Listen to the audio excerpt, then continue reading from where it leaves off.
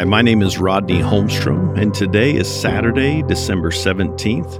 Our scripture reading for today is Luke 1:67 through 80. His father Zechariah was filled with the Holy Spirit and prophesied, "Praise be to the Lord, the God of Israel, because he has come to his people and redeemed them. He has raised up a horn of salvation for us in the house of his servant David, as he said through his holy prophets of long ago. Salvation from our enemies and from the hand of all who hate us, to show mercy to our ancestors and to remember his holy covenant, the oath he swore to our father Abraham, to rescue us from the hand of our enemies and to enable us to serve him without fear in holiness and righteousness before him all our days.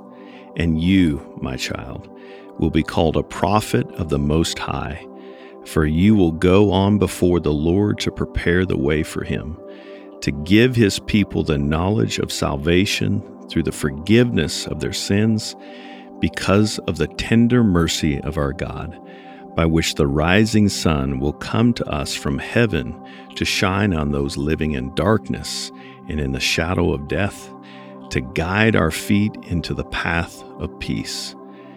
And the child grew and became strong in spirit, and he lived in the wilderness until he appeared publicly to Israel.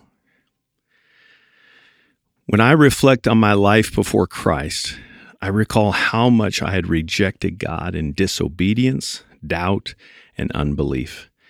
It amazes me to think that God would still want anything to do with me, let alone forgive me. But I can now look back and see how the Lord relentlessly pursued me. Even when I was trying to run from him, God never left my side. I was the one who did the running. When I finally turned toward God and invited him into my life, I was so grateful for the gift of grace and mercy. I'll never be able to fully comprehend the full magnitude and weight of this gift. And as if that wasn't enough, God went a step further and reminded me that he didn't want to just forgive me, but also to use me for his glory in the ministry of Celebrate Recovery. He didn't waste my past hurts. Mercifully and graciously, he still chose to use me through the power of the Holy Spirit living and breathing inside of me. I never expected that God would be able to use me with all the poor choices I had made in my past.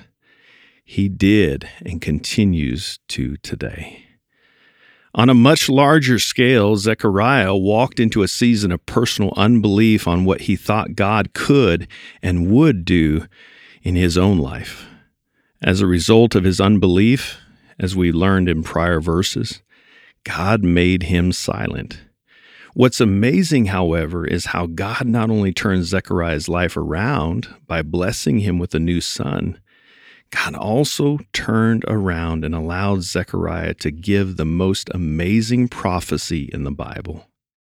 After the birth of his own son, Zechariah, feeling the weight of what he was given, was filled with and inspired by the Holy Spirit.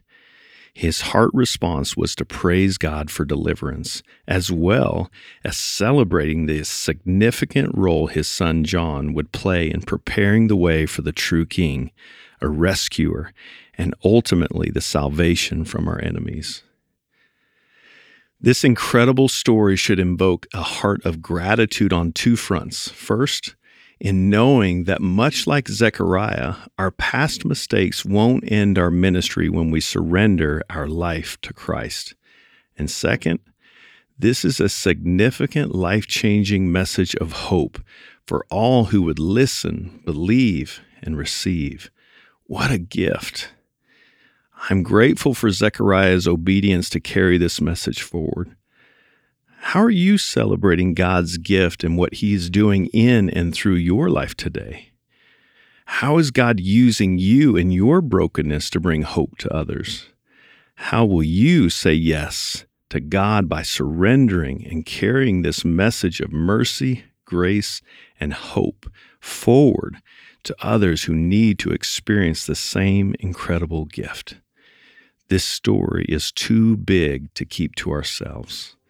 Let's respond with gratitude by sharing this with someone who longs to hear this message.